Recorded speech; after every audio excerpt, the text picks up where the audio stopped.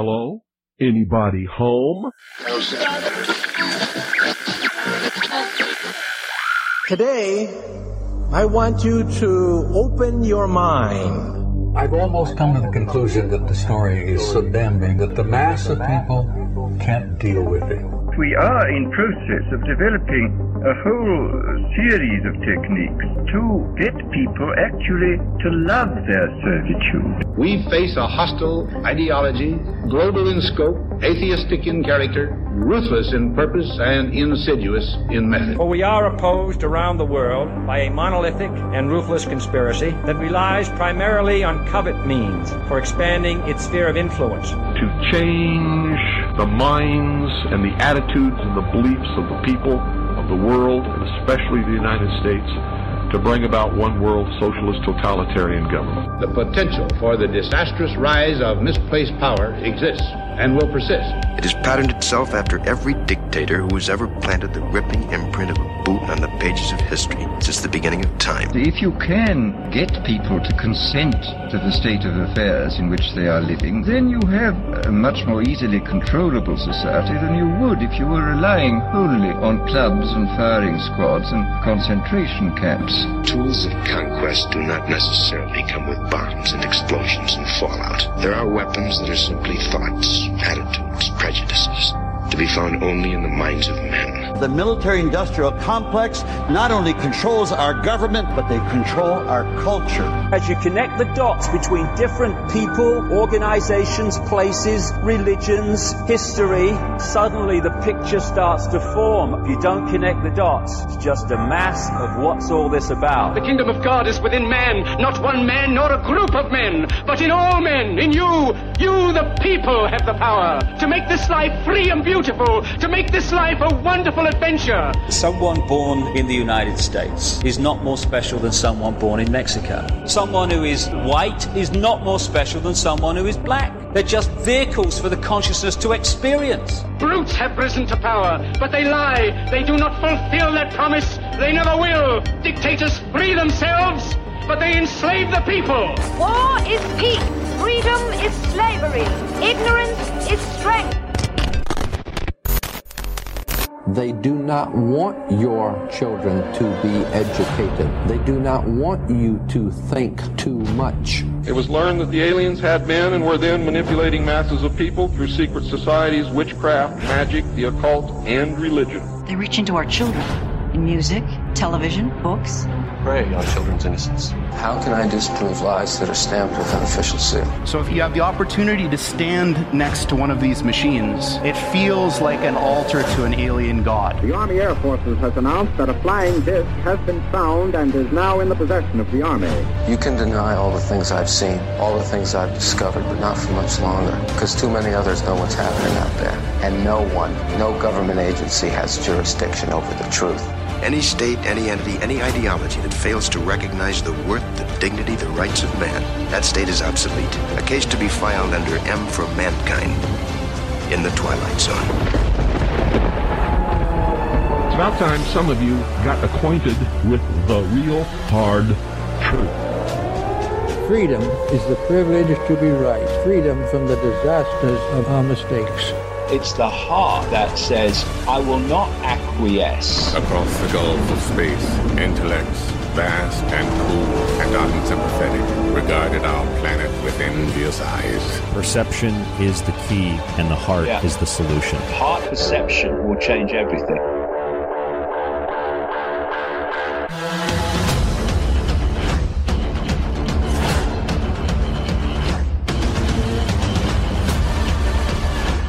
I'm your host, Ryan Gable, and you're listening to The Secret Teachings on the Fringe FM. If you'd like to contact the show, you can email us at rdgable@yahoo.com.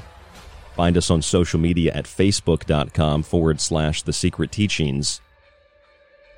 And check us out at www.thesecretteachings.info, our website for all of our shows in the show archive, the montage archive with all the montages, my books, and more, all at www.thesecretteachings.info.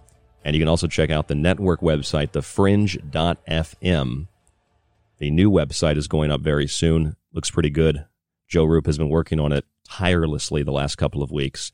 So thefringe.fm is where you're going to be able to go and find everything you need and want to know about the Fringe FM. And you can also download for free the Fringe FM app for your so-called smartphone. I call them dumb phones, but you can download that app for free to listen to the Fringe FM and to listen to the Secret Teachings 5 nights a week.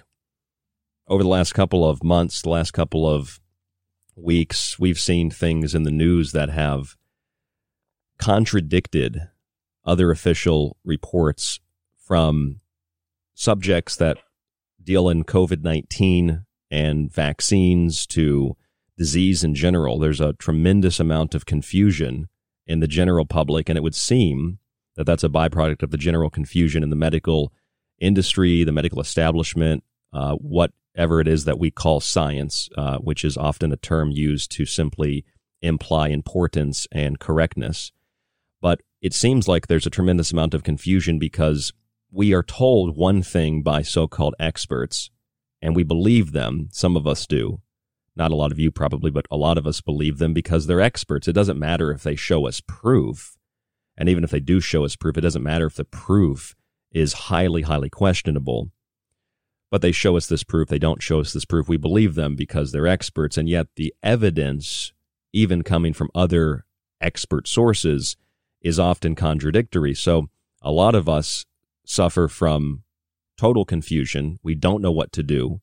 And we find that it's safe to simply bet on the authority rather than someone who doesn't have the prestige of letters next to their name, or maybe they're not involved with the NIH or the CDC or the FDA, because these are the experts and they know what they're talking about and they know what they're doing, even if their own numbers contradict their official statements. Because with everything that we've seen with COVID in the last year, COVID-19, we've heard things that are totally and absolutely retracted later. But just like the Centers for Disease Control and the World Health Organization said COVID was airborne with no evidence or proof, they couldn't even isolate the thing. And then they said a few weeks ago in the Washington Post, that was a website error. We're sorry about that. We don't think it's airborne. But yet that's still the official line today. And you're unable to question it without being told that you're anti-science or you're trying to, well, they use that line, you're trying to kill grandma or you're trying to hurt somebody or whatever the case might be. So we're going to talk about all of this, some updated information, but particularly we're going to focus on the COVID-19 vaccine. Another healthcare worker just got deathly sick in Alaska this week from receiving the vaccination. And it's also very weird that like Dr. Fauci came out and he's like, look, this vaccine was manufactured by black people, and that means that you shouldn't be afraid to take it. So that's very weird. I don't know. I don't trust it. Tonight we're going to talk with Don Lester and David Parker, authors of What Really Makes You Ill, Why Everything You Thought You Knew About Disease Is Wrong. They joined us on the show back around Halloween. We did a show called Haunted Health, which has done fabulously in the archive. You can still download and listen to it at thesecretteachings.info. Don Lester, David Parker, thank you for joining me on the show tonight. Where would you guys like to start? Okay, Ryan. Well, really nice to be with you again. I think this is our fourth show with you, so that's really good. We always love to talk to you. I think yes, from what you were saying, I think if we talk a little bit around the whole COVID thing, we sort of see maybe the whole sort of chat today of breaking down into two areas. One is to talk a little bit about the problem that we're all faced with worldwide. And then I'm sure people will be happy for us to talk about the way that we see the solution to sort of come together, to get us, all of us, out of this sort of tyrannical, government regime that we're in. And that's for all of us worldwide. So, it'll sort of break into those two parts. So, if everyone's happy with that, we can start with sort of going over some of the COVID anomalies and work our way through those and see how it's affecting people, as I say, and then go on to the ideas for a solution. So, first of all, we thought we'd sort of just point out, which might seem obvious to many people who are well versed in the whole COVID nonsense, but others may not be so. But we like to draw a few comparisons to really sort of highlight it. And some of the official documents that are coming out from FDA, CDC, or the NHS in the UK, where they're sort of listing so-called side effects of the vaccine. And we don't like to call them side effects. I mean, they're effects, effects from the vaccine, and compare them with the actual, what they call the symptoms of COVID. And this by no means do we mean that we believe there are any symptoms from COVID, because it's something that doesn't exist. But I think we've explained in previous conversations that there is no scientific, and I mean truly scientific, evidence to prove that this virus thing exists. It's just not there. The CDC acknowledged that a couple of months ago. We talked about that on the last show, didn't they? They said we've not been able to isolate coronavirus 19. We've not been able to actually isolate it and get samples of it. Something to that effect. Yes, was that the July paper where it said, that we don't or they said that they don't have any virus isolate. I mean, that's right. Absolutely astounding, because in July, if they haven't got, or if they didn't have any isolates in July, how could they have claimed that they isolated way back at the beginning of the year? And all these different papers that keep coming out saying, we've, isolation of virus. And yet, again, something else we can talk about in more detail. Lots of FOI requests have gone into various health departments of different countries around the world asking for the information, and they keep coming back saying, no, sorry, we don't have that information. I mean, absolutely astounding. And of course, the real point then to come out of it is, two things. One is that if none of the health departments or governmental departments have the information that this virus exists and has been proved to cause the disease, if they don't have that, one is why they shut the world down, basically. And two is, how on earth can Pfizer or anyone else produce a vaccine from a virus that's never been isolated or proved to be causing a disease? So it doesn't take very much for people to realize that this is complete nonsense, and is why a little later in the show we want to talk about the reasons why there is this cognitive dissonance with people being presented with this information. It's almost that the CDC or any of the sort of federal agents, if you like, are openly admitting that they don't have this information. As Dawn has just said, all the government departments, and we've got copies of dozens and dozens and dozens of them from around the world, saying, no, we don't have this information. So they're openly admitting it and just carrying on as if nothing had happened. It just beggars belief. It's almost as if there's like a legal awareness, because, like, for example, we have Bill Gates, the unelected health czar of the world, who doesn't have a medical degree, who said that about 700,000 people are going to die with the vaccine. And it's almost like they tell you, yes, you're going to get sick. Yes, the vaccine's going to hurt you. I just read a CNN story the other day, some woman that runs a vaccine initiative. She said, don't be surprised when we start injecting elderly people with the vaccine, they're going to start dying. But that's not something to be afraid of. They're just elderly. So it's like they're telling you this. So like if we ever had like another kind of a Nuremberg trial, these people were honest with what they were doing. They told you it was going to kill you. It was going to make you sick. I don't know. It seems like there's some form of weird legal protection mixed with just the intent to create confusion so that you listen to what they tell you to do. Those are two things that come to my mind. Yeah. Another point is that we're being told it's a deadly disease, which is why, there's a vaccine that needed to be rolled out very, very quickly because, it's a deadly disease.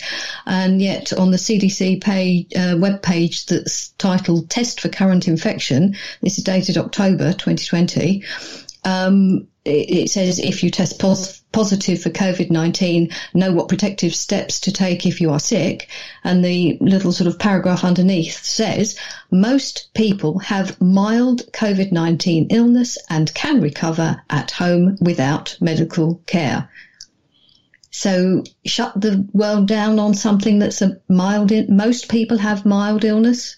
I mean, this is absolutely outrageous that more people aren't looking at this and aren't aware of just how much contradiction and how much of a problem this is, that they're making out that it's some deadly disease, which is why the vaccine has to be rolled out. Everyone has to roll up their sleeves and take it because we've got to get the, whatever it is, herd immunity.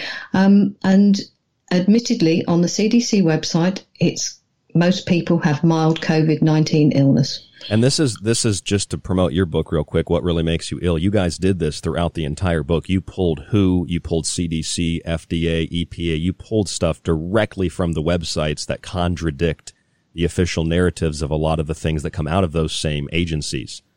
Yes. Yeah. That was something, because it astounded us. We thought we need to put this out there so that people can see for themselves just how, as you say, how much or how many contradictions they are in what they say. Sort of one arm says one thing and then another organisation says something else, and the public are left completely confused. Except if they don't bother to look at the WHO and CDC and NHS websites, and they just listen to, the kind of mainstream news that gets churned out, on the television or in the internet. It doesn't outrageous. It doesn't. And that's. Thank you for bringing it up, Ryan. I mean, that's why we did it that way, to show that officialdom in all its forms doesn't know what it's doing, and actually contradicts itself in numerous ways, and that there is no science behind anything they say. I mean, that's really the crux of the book, really. But just to come back to what we were saying, which again shows more of the nonsense coming out from officialdom, with where they've gone into writing to put down what they consider the symptoms of COVID are, and what in their words, the side effects of the vaccine are. And what we would say is the detoxification symptoms of the body. And when you look at them, all three are the same. So everything says that, the COVID symptoms, if you matched it with the normal detoxification of the body, it's the same sort of thing. Under normal circumstances, it would have been the things that people call a cold or a bout of flu, which we show in many ways are just detoxification symptoms of the body. So that should be a big clue to people when they see that these things are just the same. This is what you'd have said was a cold in the past, and as Dawn has just read out from their paper. You stay at home, you might feel a bit rotten, but after a day or so, you're fine. It's no worse than that. The fact that, sorry, go on. I was going to agree with David and say I had pulled all this before I even confirmed the show with you. I pulled the side effects, as they call them, of the COVID vaccine, and I pulled the symptoms of COVID from, I believe this was the FDA's website, and it says fever, chills, cough, shortness of breath, fatigue, et cetera, and those are literally the side effects of the vaccine. So it's part of the detoxification process of the body, whatever it is they classify as COVID, because they find this genetic material. People might be a little sick, might not be sick. These are normal things the body does when it has something inside of it it's trying to get rid of. Your body's trying to get rid of something. They inject you with whatever's in this vaccine. We maybe can talk about that. And that's why you have the same side effects, including perhaps my favorite. The FDA says emergency warning signs. Trouble breathing is a horrible symptom of COVID-19. And then I read the side effects, and one of the side effects of COVID-19 is trouble breathing. Yes. But the thing again is, detoxification symptoms, when you realise that that's what I'm not going to call them side effects, the effects of the vaccine, it just emphasises that the vaccine ingredients are toxic because the body needs to detoxify from them. Exactly. And so, that's it's just couldn't be clearer. If these are these are detoxification processes, and if you experience any of them after the vaccine, it means your body's saying, get these toxins out of me. I mean, they're just the minor ones. I mean, there are some much more serious ones, and again, we can kind of get into those as well from the FDA. I think we should make it really simple, because this is from an FDA report where they talk about some of the dangers, if you like, possible side effects. They might want to water it down and say possible side effects of their vaccine.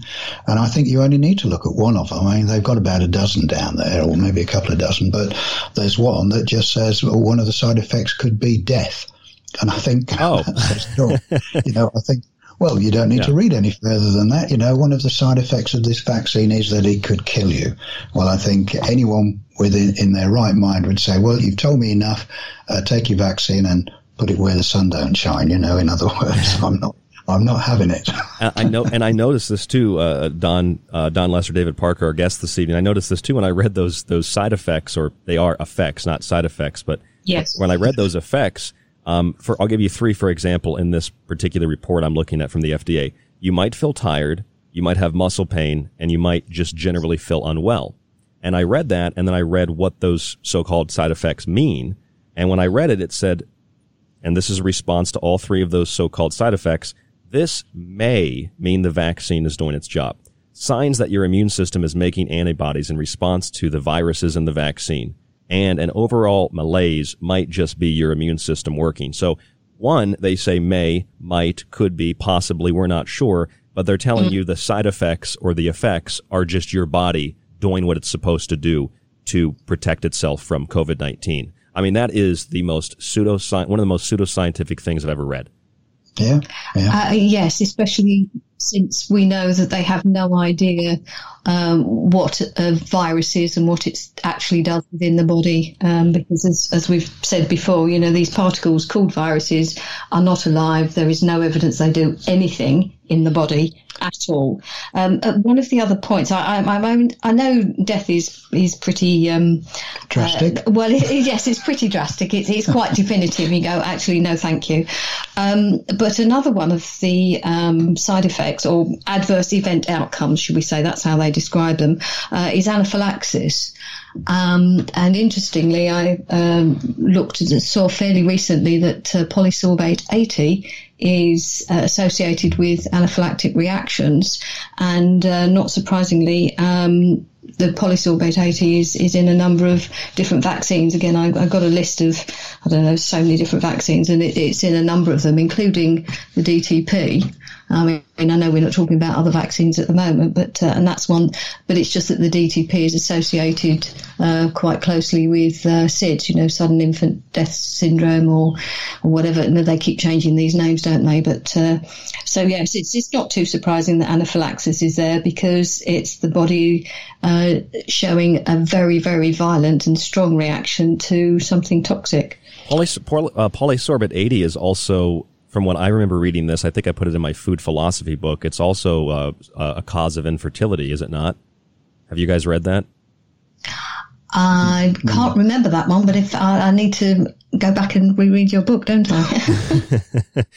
Sorry. No, yeah. I just remember reading that. I pulled up the food book. It was polysorbate 80 is what you said, right? Yes. Yeah. I mean, whatever the ingredients are, another thing that I found very deceptive, and we're going to take a break, come back, and we're going to get right into, I'm going to pass it to you guys to talk about all the details that you have in your mind, give you the floor. When I'm looking at some of these ingredients, I was reading these reports where they're like, well, there's not really anything in here that's different than any other vaccine. It's like, well, that doesn't mean other vaccines are safe either. None of them are safe. They're all toxic. It's just this psychological game that the media plays, this psychological game that doctors who are paid or they are brainwashed, whatever you want to call it, they just play this psychological game. They don't actually show you evidence. And then when you look at your guys' book and you look at the work of other people, Dr. Kaufman, was it Tom Conway? I think we're going to have him on the show. They just easily and simply explain, no, that's not how things are. This is what actually is going on, or this is what we think is going on. And it's a lot simpler to understand, just like with Kerry Mullis, the inventor of the PCR test. He came right out and said, just because you have a particle in your body doesn't mean you're sick.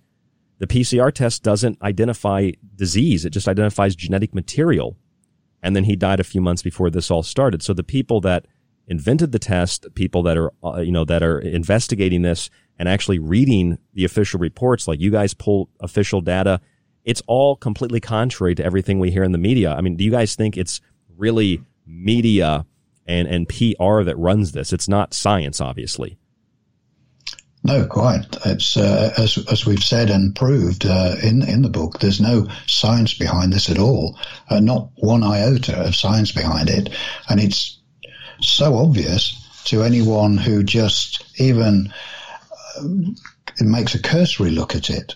It is so obvious that there is no science behind this, and nothing makes sense that's being put out by the media, the government, the medical establishment, that it makes you wonder why the majority of people can't see it. And that's probably something that we may talk about after the break, I'm sure, why there is this cognitive dissonance when it's so obvious that everything we're being told by officialdom is nonsense.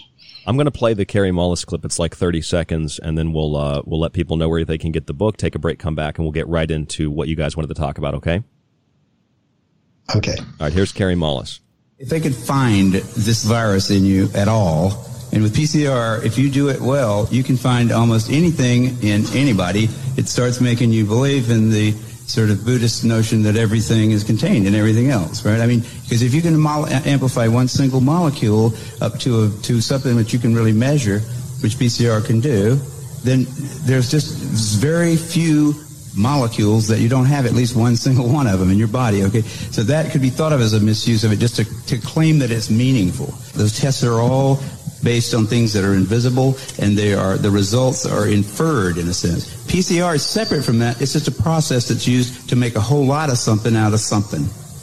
That's what it is. But it's not, it doesn't tell you that you're sick, and it doesn't tell you that the thing you ended up with really was going to hurt you or anything like that. I think that's an excellent summary, and that was the guy who invented and won a Nobel Prize for the PCR test. It doesn't tell you that you're sick. Exactly. And something we've tried to explain to people about the whole test, as Kary Mullis had done before, when in the HIV AIDS days, when they were using it then. And I mean, he's said all along, this is not what it was designed for. This will not give you any useful information. It does not detect a virus. It couldn't be simpler what he said. And some people, and I'm one of them, are a little suspicious about him dying so conveniently to the mainstream in August of last year, just before they sort of launched this on the world. It would have been really nice if a man like him, who invented this PCR test, was alive today. I'm sure he would be having a lot to say about it on the world stage. Yeah, man, it's just like the guy that started the Weather Channel. He doesn't believe in the climate propaganda and the political nature of climate change, and it doesn't matter what he thinks. It doesn't matter what the inventor of the test thinks. It matters what Fauci says, because he's a priest and a god. And the psychology of this is just unbelievable, the way that people can be manipulated and controlled by words as opposed to actual facts and data. Don Lester, David Parker, where can listeners get the book? Okay, well, the easiest place is, of course, Amazon. I know so a few people are not happy with buying from Amazon, but, all books end up on Amazon somewhere. But you can go onto the internet, and there's quite a lot of online bookstores where you can get it from as well, and also the Kindle version, or you can get it from Kobo if you didn't want to go through Kindle. So no, Dawn's shaking her head. So it's not on Kobo. I don't think it. I don't think it's no. Okay. It was one of the others. Well, I'm afraid the electronic version would be Kindle then. The book you can get from a good few sources, but the main one will be Amazon worldwide. So we'll leave people to make their choices. All right, excellent. Don Lester, David Parker, What Really Makes You Ill? I don't promote a lot of books other than my own, but this is an amazing book. Be a great book to get for the holidays, for someone that you know or for yourself. www.thesecretteachings.info is our website. There's more with Don and David when we come back from break. Don't go anywhere. We're going to get into the details of the COVID-19 vaccine, the side effects as they call them, and more right here on The Fringe FM.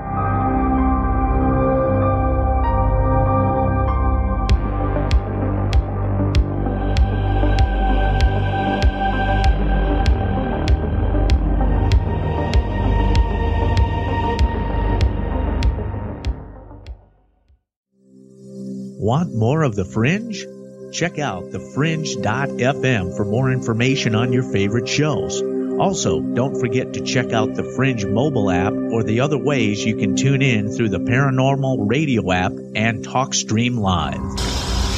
where the normal and paranormal collide. It's The Fringe FM. Every year around the holidays, we heavily discount our subscriptions and books here at The Secret Teachings.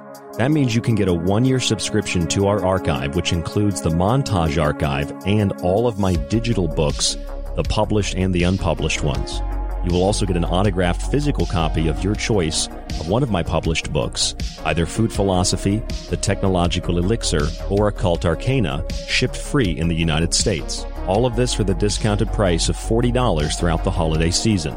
Just visit www.thesecretteachings.info and donate via PayPal or use the email rdgable@yahoo.com. Come join us on The Secret Teachings, where you'll learn things like the origin of the word holiday. It comes from the Old English holigda, meaning holy day. So celebrate the holy days with The Secret Teachings for yourself as a gift or for someone else. www.thesecretteachings.info. Alex Exum. My name is Alex Exum, and you're listening to The Fringe FM. So, you love talk radio? Then you'll love TalkStreamLive.com. TalkStream Live is always on, 24/7, with the best streaming talk shows. Find your favorite talkers and discover some new ones. It's free, readily available online or on mobile with any smartphone or tablet. Finding your favorite talk shows all in one place has gotten a whole lot easier. Just go to TalkStreamLive.com. Be sure to download the free apps from Google Play or the iTunes App Store.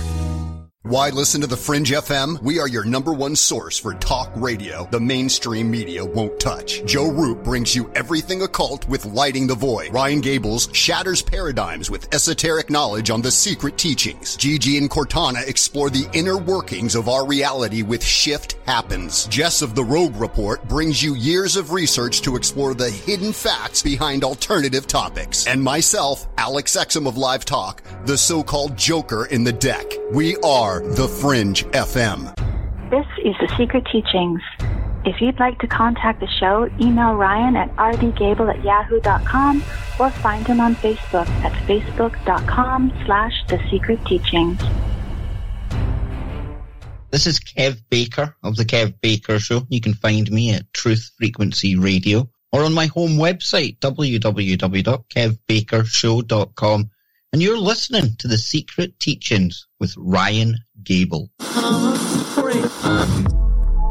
truth is out there, and so are we. KTLK, Digital Broadcasting, The Fringe FM. Hello, folks. This is Jordan Maxwell. My website is jordanmaxwellshow.com, and you're listening to The Secret Teachings. Excellent shows. Keep listening with your host, Ryan Gable. Broadcasting somewhere between that which is above and that which is below. It's KTLK, Digital Broadcasting, The Fringe FM. This is David Icke, and you are listening to The Secret Teachings with Ryan Gable. It's time you got acquainted with the real hard truth. If they could find this virus in you at all, and with PCR, if you do it well, you can find almost anything in anybody. It starts making you believe in the sort of Buddhist notion that everything is contained in everything else, right? I mean, because if you can amplify one single molecule up to something that you can really measure, which PCR can do, then there's just very few molecules that you don't have at least one single one of them in your body, okay? So that could be thought of as a misuse of it, just to claim that it's meaningful. Those tests are all based on things that are invisible, and the results are inferred in a sense. PCR is separate from that. It's just a process that's used to make a whole lot of something out of something.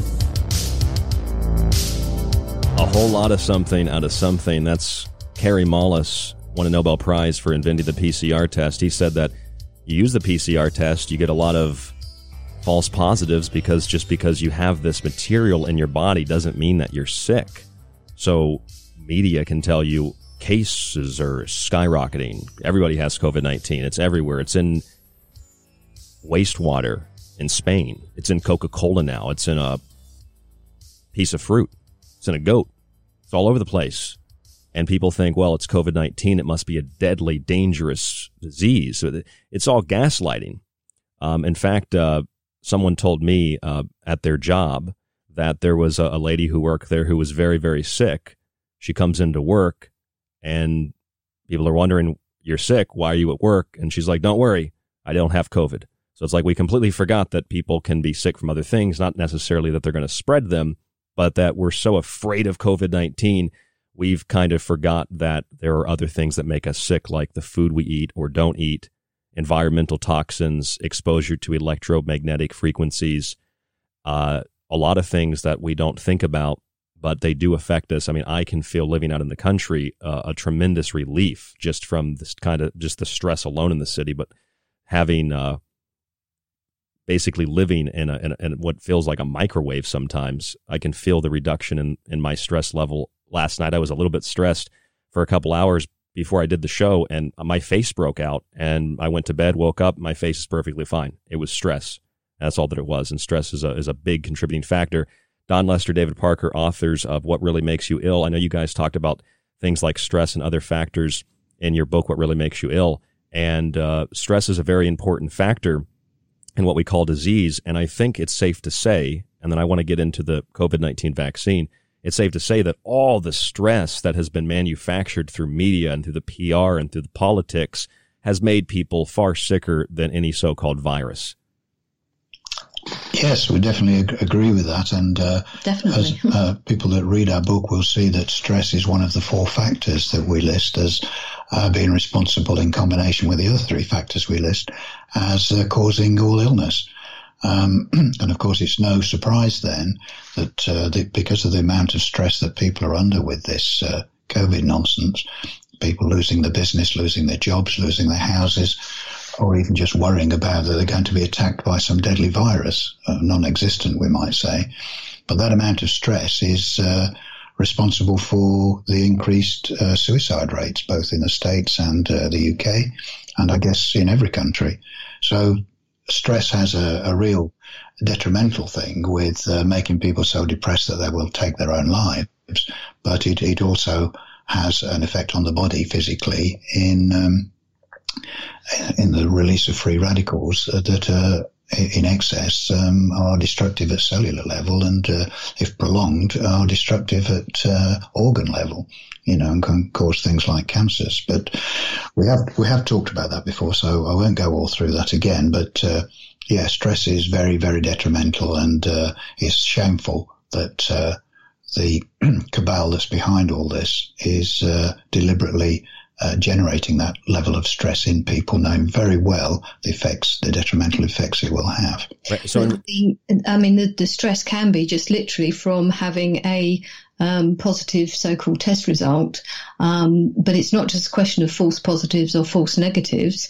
I think it's something that Dr. Tom Cowan makes quite clear. He says there are only false results. They are all false because they're based on something that has never been proven to actually exist. Well, they don't actually look, the tests don't look for a virus or even a virus particle, or what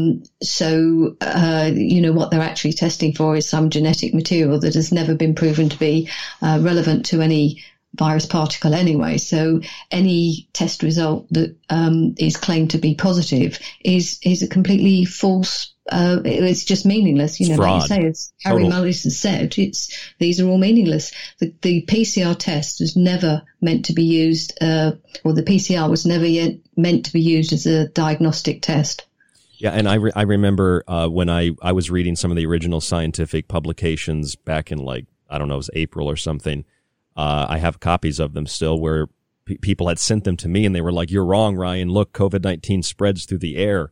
And I said, okay, let me read this. And I read it. And then the guy who conducted the study in one case, he was like, okay, so the droplets went 6 feet or more, but we didn't actually isolate the virus in the droplets. We just know that a sneeze can be projected 20-something feet, but we didn't isolate the virus. So that's just an insinuation, an implication. And then you read the actual scientific data, it's like we didn't actually find that at all. But they can just manipulate people's perception with headlines.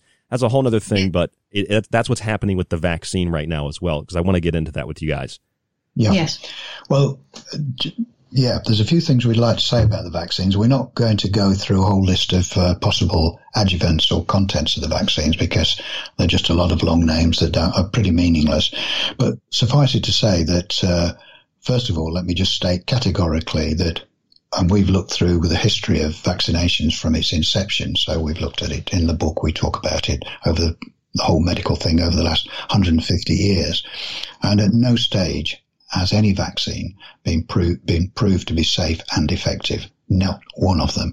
And so this new one is not going to be any different. And particularly as they've sort of developed it in less than 12 months and developed it against a so-called virus of which they openly admit they've never isolated. So the whole thing can be seen for an absolute nonsense and a lie. Let's call it what it is. It's an absolute lie.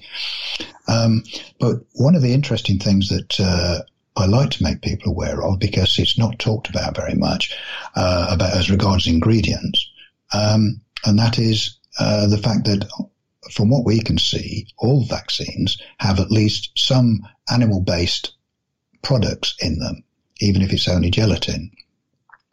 Now, this would be particularly of interest to vegans, of course, because vegans go to great trouble not to take in or have anything to do with animal products, for health as well as humanitarian reasons. So from a vegan's point of view, it's very important for them to realize that whatever else they may think about vaccinations, if they think they could possibly be good, is that they are taking into their bodies animal products. Now that in itself may put vegans off wanting the vaccine, and certainly in the UK, under law, it's recognised, ethical veganism is recognised as a real thing. So vegans who want to refuse the vaccine on ethical grounds could legally do so, because they do contain animal products. So something for people to bear in mind. And that's without all the toxic materials which are always in them. I don't think, unless someone can correct me, I don't think with this new vaccine there's a guaranteed list of what the ingredients actually are. I don't think there's all sorts of guesswork, I know, and there's some partial list, but I've not seen anything that categorically lists everything that they've put in this new vaccine. But what we do know is it's not going to be good. And what we do know is it can't possibly protect you against anything, even if there was such a thing as a pathogenic particle that was floating around, because the whole mechanism of how vaccines can work shows that they can't produce immunity in the body, because the body doesn't work that way. They talk about vaccines being able to produce antibodies. But again, that's a fallacy. Again, it's an unproven thing. What it does, when you put toxins into the body recognizes them as toxins, and it produces something called globulins.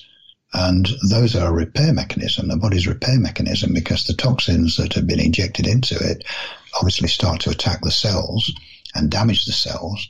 And so the body releases globulins. It's a sealant mechanism, if you like, to try and repair the cells. In the same way as if you cut your hand, and it will release globulins to try and to seal that wound. But the medical establishment, again, in its usual way of misunderstanding what the body's doing, calls these antibodies, and with the fallacy that they can inject some toxins into you with a vaccination, and the body will then recognize it and produce antibodies that stay in your system for years or the rest of your life. And then if you meet a virus at some stage later in life, that these antibodies will still be there, recognize it, zoom in on it and kill it off. Well, that's pure fantasy. That is not how the body works, and has never been proven or observed to work like that. And yet they keep this fantasy going on the basis of the whole germ theory and selling vaccinations at huge profits around the world. But also based on the idea that the human body is just some kind of, machine, or just a bag of chemicals that the pharmaceutical industry can just add something into the mix, and then the body will just be all sorted out and balanced. It just completely denies the actual inherent abilities of the body. It's not just an inert kind of, as I say, bag of chemicals. It's an amazing, active, very active, self-regulating organism. And, we show, and I think we've talked about it before, that there is no such thing as what's called the immune system. The body has a maintenance system or a health system, and all parts of the body are interconnected. And so they recognize when the body's being poisoned and produces all kinds of processes to help repair the body. I mean, one of those is like inflammation. So, if you have a cut or a splinter or something like that, you notice that the local area becomes red and swollen, and that's a sign that it's not that inflammation is bad, that it's a problem. It's because there's an increase in the blood supply to that area that delivers more repair materials and to allow the body to heal itself. So they give you a vaccine and they tell you one of the side effects is a red swollen, achy arm, and they tell you that's because the vaccine's working. That's incredibly misleading. Yes, completely. Well, that's because the body's reacting to the poisons being put into it, and so it's doing its best to actually try and heal it. So yes, that's what the swelling is, and the inflammation. Inflammation is not a disease process, but as you say, it's showing that it's working because it's working to poison the body. So, but yeah, that's as you say, it's just complete inversion of actual health or an understanding of health, but it's absolutely a denial of what the body's abilities are. I mean, the body has amazing capabilities of looking after itself, but it does a better job if it's not being poisoned. It's almost as if at this point the psychology of the average person is like, well, I'll do anything not to get COVID. And they're like, okay, well, slit your wrists. All right, I'll slit my wrists. Well, you're going to die from doing that, right? Well, yeah, but I won't have COVID. It's unbelievable the kinds of things people do to think they do it or they think it feeling like they're going to escape this deadly disease. But then they look around and nobody's sick. Nobody's dying in the streets. The hospitals aren't overwhelmed. It's just like there's so much going on. I know it's confusing and overwhelming. It's overloading most people. They just shut down. They can't deal with it. I mean, I get it to a large degree. Yes, I mean, a lot of people are saying, I'll take the vaccine so we can get back to normal. I mean, that's starting to be something that's being put out in the media that, and certainly some of these, like sort of celebrities so-called, they're trying to get celebrities to promote the vaccine so that we can all have it and get back to normal. We know that's not what's going to happen. It's going to be pretty dangerous if, a lot of people succumb to it, but that's the propaganda for you. It shows just how cynical I think the establishment is with this celebrity endorsement. I mean, we've seen it going into play over here because they've recently started the vaccinations. They started the very first thing that they said, and all televised, of course, was this 91-year-old woman in a wheelchair being vaccinated, supposedly.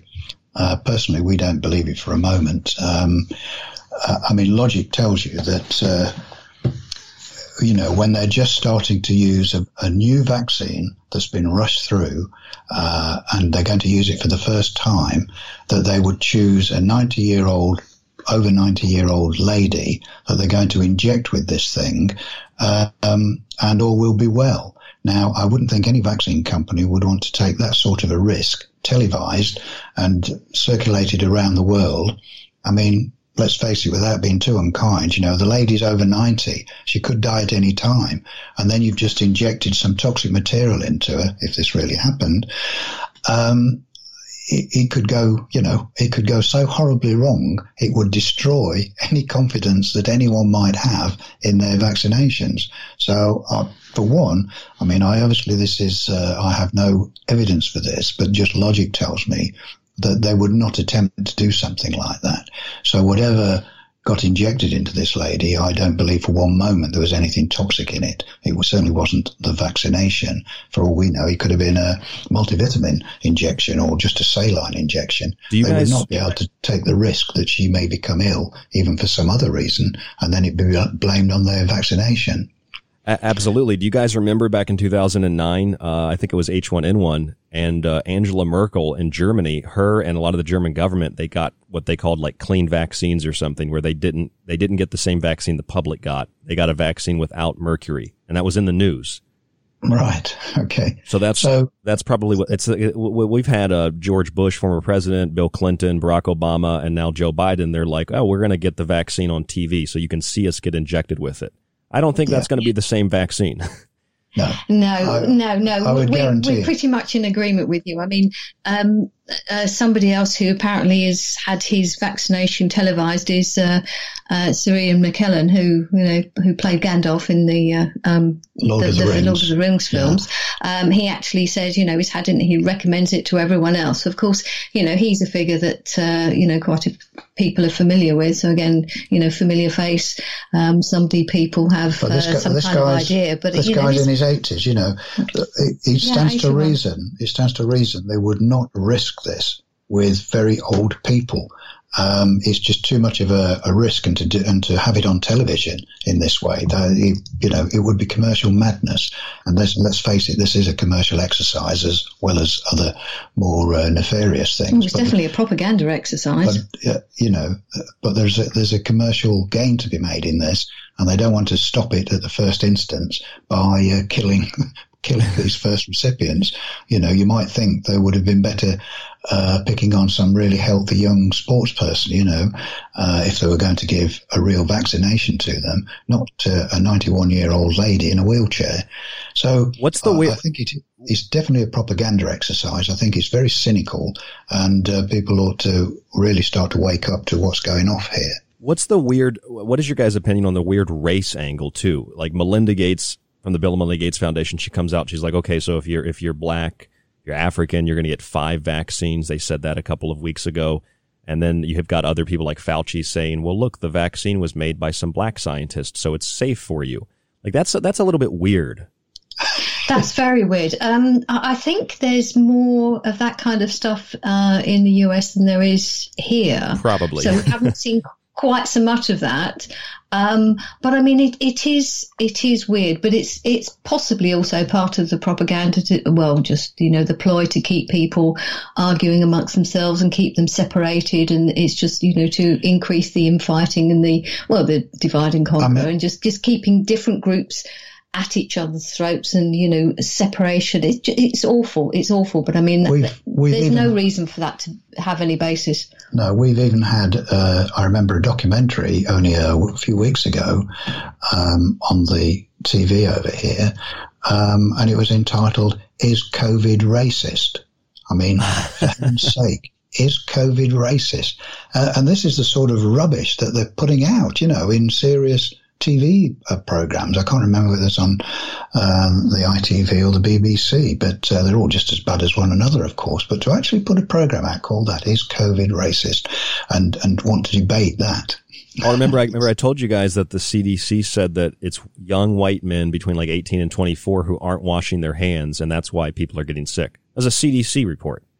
Yes, I think you mentioned that before. I mean, because that is just that's just appalling. I mean, but again, it's just trying to, as you say, blame it on a separate group so that people can start hating on them. It's just despicable, because there's absolutely nothing behind it. I mean, there certainly won't be any science behind it, or probably any study of it, but it's just the claim of authority, whether it's a media authority or it's a so-called doctor who might not even be a doctor. I mean, Bill Gates gets up on television, lectures the entire world. The guy has no medical training. Even if he did, that doesn't mean we should trust him. But who is this guy? No. Exactly. And I think that sort of brings us on to a point that we wanted to talk about, because we've not been able to understand, as we've said earlier in the show, why people cannot see the nonsense that's going off, why so many people are compliant, and acquiesce to these ridiculous measures. And even when they can see themselves, it's not very difficult to see the nonsense that's being put out for what it is, and the contradictions that the so-called authorities put out that make no sense at all, and even the open admissions that they don't have the information. And yet people still carry on wearing the mask, doing the social distancing, not seeing their loved ones. We've got Christmas coming up, And certainly the government over here is trying to dictate of how many people you can have to come to your house to celebrate Christmas and how long they can stay there. You know, and a lot of people are worried about this and thinking, oh, you know, crikey, I'm not going to be able to see my auntie and uncle from the next county or whatever it is, because that would make too many in the house. We can only have 5 or 6 or whatever stupid number the government's come up with. And we can only see one another for a few days at a time, rather than, and people are going along with this. Have you guys, I'm sorry, David, go ahead. And it's this cognitive dissonance that we've struggled, Dawn and I have struggled to understand, how people can be so, well, I have to say, so stupid to be, so gullible to be taken in with this people, you know, I mean, we get to talk to people, and people who, you know, you would have normally expected, you know, they've had decent educations. It's not that they don't know anything, and yet they still swallow this hook, line and sinker, and go along with it. And we just can't fathom what this cognitive dissonance is. And what we think is, and this is something that we've talked about in other shows, this misplaced respect for authority. And we're trying to look at where it comes from. And really, getting a long story short, it really comes right from the time you're born, and particularly when kids go to school. You know, they're already it's instilled into them about respecting authority. And this can take many forms. It's not only respecting the teacher, doing what the teacher says, you know, but it can be, certainly in my day, sort of having to, you know, if the headmaster came into the room, you would all have to stand up as a mark of respect. Certainly in courtrooms, you're expected to stand up when the judge comes in, or saluting the flag, standing up for the national anthem. There's lots of different ways that people are brainwashed into respecting authority. I mean, over here in the UK, we have people can get titles, you know, they can be knighted, so they get to be called Sir, you know, so we've even got like Sir Paul McCartney, and we even had Sir Jimmy Savile, would you believe? And I think even in America you will know something about him as a really disreputable paedophile, you know, and of course it all came out after his death as just how disreputable he was, and yet he was lionized and praised by people in high society, not least of which, of course, was the Windsors, the so-called royal family, who actually gave him the knighthood. So it's almost become a standing joke in the UK that if someone gets a knighthood, you know, they've probably got a very shady past that we don't yet know. That's like media. When you have a doctor or a so-called doctor on television, they're on CNN or they're on MSNBC, you're listening to what they're saying. It's like, usually that's the person you don't want to listen to.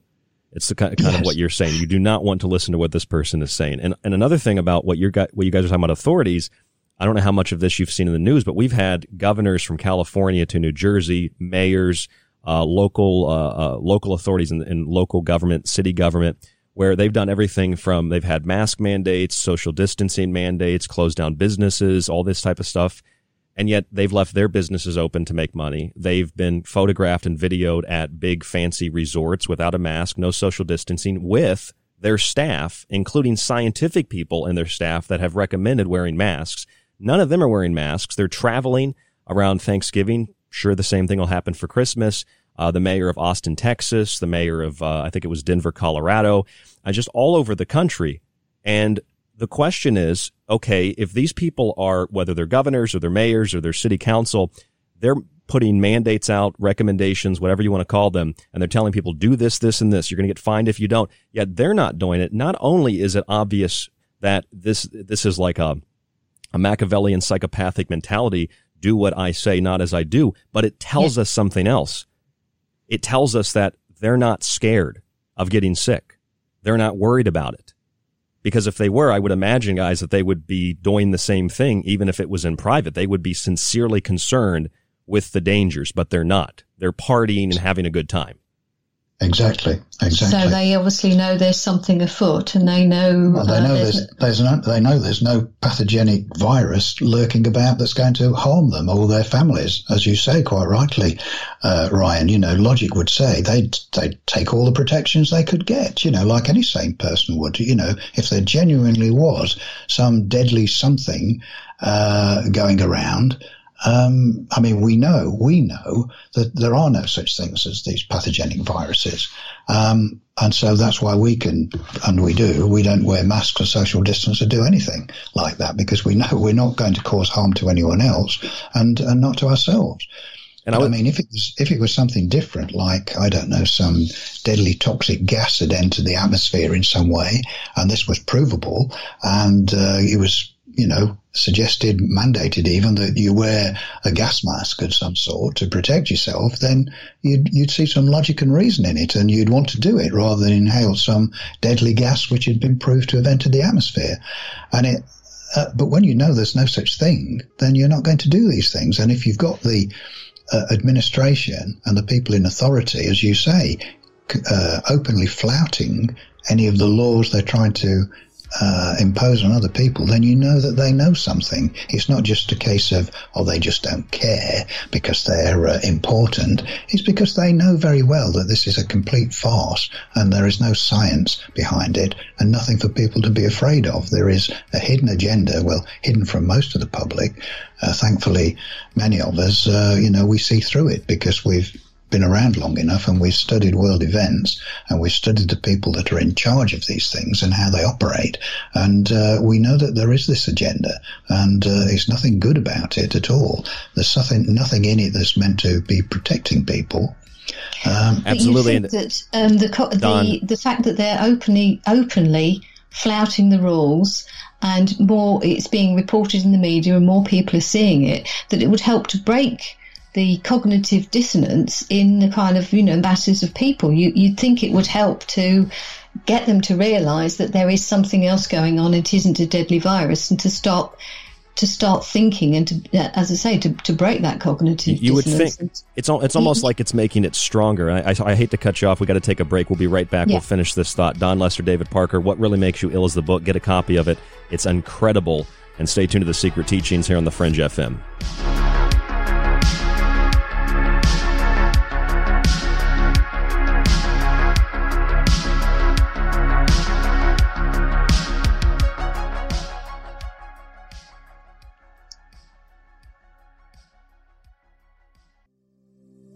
Want more of The Fringe? Check out thefringe.fm for more information on your favorite shows. Also, don't forget to check out the Fringe mobile app or the other ways you can tune in through the Paranormal Radio app and TalkStream Live. Where the normal and paranormal collide, it's The Fringe FM. You are listening to The Secret Teachings. To contact the show, to share information and your opinion, or give recommendations, email rdgable@yahoo.com. Visit the Facebook page, facebook.com/The Secret Teachings, or visit the website at www.thesecretteachings.info. Do you like The Secret Teachings and Ryan's passionately balanced approach to subjects from food and health to the entertainment industry and the occult? Then check out Ryan's books, available in PDF and softcover with free shipping in the United States. For a practical, balanced, and unique look at the food industry, vaccinations, the theories of disease, and geoengineering, grab a copy of Food Philosophy. For a deeper look into artificial intelligence, UFO cults, black goo, and pacts made with the devil in the music and entertainment industry, have a look at the Technological Elixir. Or look for Ryan's masterpiece, Occult Arcana, an encyclopedia of occult knowledge spanning from mythology and science to symbols and sigils, from ritual magic to voodoo, and from comparative religion and psychic abilities to paranormal activity. All 3 books can be purchased on the website at thesecretteachings.info, where you can read reviews from other authors and radio hosts around the world. Just visit thesecretteachings.info. Why listen to the Fringe FM? We are your number one source for talk radio the mainstream media won't touch. Joe Roop brings you everything occult with Lighting the Void. Ryan Gables shatters paradigms with esoteric knowledge on the secret teachings. Gigi and Cortana explore the inner workings of our reality with Shift Happens. Jess of the Rogue Report brings you years of research to explore the hidden facts behind alternative topics. And myself, Alex Exum of Live Talk, the so-called Joker in the deck. We are the Fringe FM. This is Jess Rogie from the Rogie Report News, and I literally sift through hundreds of articles a week to bring you the best in Fringe news. Check out the Rogie Report News here on the Fringe FM. You can't handle the truth! Every year around the holidays, we heavily discount our subscriptions and books here at The Secret Teachings. That means you can get a 1-year subscription to our archive, which includes the Montage Archive and all of my digital books, the published and the unpublished ones. You will also get an autographed physical copy of your choice of one of my published books, either Food Philosophy, The Technological Elixir, or Occult Arcana, shipped free in the United States. All of this for the discounted price of $40 throughout the holiday season. Just visit www.thesecretteachings.info and donate via PayPal or use the email rdgable@yahoo.com. Come join us on The Secret Teachings, where you'll learn things like the origin of the word holiday. It comes from the Old English holigda, meaning holy day. So celebrate the holy days with The Secret Teachings for yourself as a gift or for someone else. www.thesecretteachings.info. Hi, this is Dave Cruz of Beyond the Strange, and you're listening to Ryan Gable of The Secret Teachings right here on the Fringe FM. Join me on a journey where getting lost is the only true destination, where happiness is an illusion. Here, where the past, present, and future all coexist on the same timeline. Welcome to a future where our true reflection is only revealed once the screen goes dark. Welcome to the darkness. I hope you find it enlightening. Broadcasting somewhere between that which is above and that which is below. It's KTLK, Digital Broadcasting, The Fringe FM. I'm Clyde Lewis from Ground Zero Radio, and you're listening to The Secret Teachings with Ryan Gable. Hi, it's David Childress from Ancient Aliens, and you're listening to The Secret Teachings.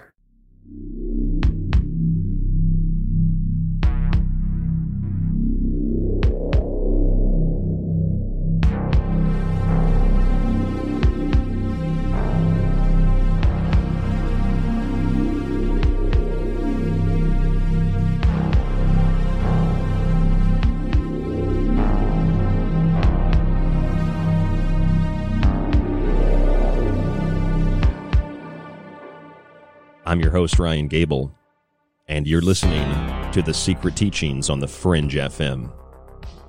Our website, www.thesecretteachings.info, where you can find our entire show archive, the montages, and my books, including Food Philosophy. It's all there on the website. Our holiday special, it's $40 for a 1-year subscription, a book, autographed, your choice, and all of the digital books. You get access to the montage as well. You can use that deal to renew your yearly subscription. If you have any questions, you can email us for that or anything at rdgable@yahoo.com. Find us on social media, facebook.com/The Secret Teachings. Tonight we're speaking again with Don Lester and David Parker, authors of What Really Makes You Ill, Why Everything You Thought You Knew About Disease Is Wrong. It's a really incredible book. And the conversation tonight, in my opinion, has also been very incredible, even though we've talked about a lot of this stuff before. In part, Don and David are providing a different perspective from their point of view, which is pretty much in line with what we're saying. They're just explaining it in a way that I've actually thought was a little bit more clear than I've even explained it. Before the break, I cut Don off. We were talking about how David was talking about authorities and the perception of authority.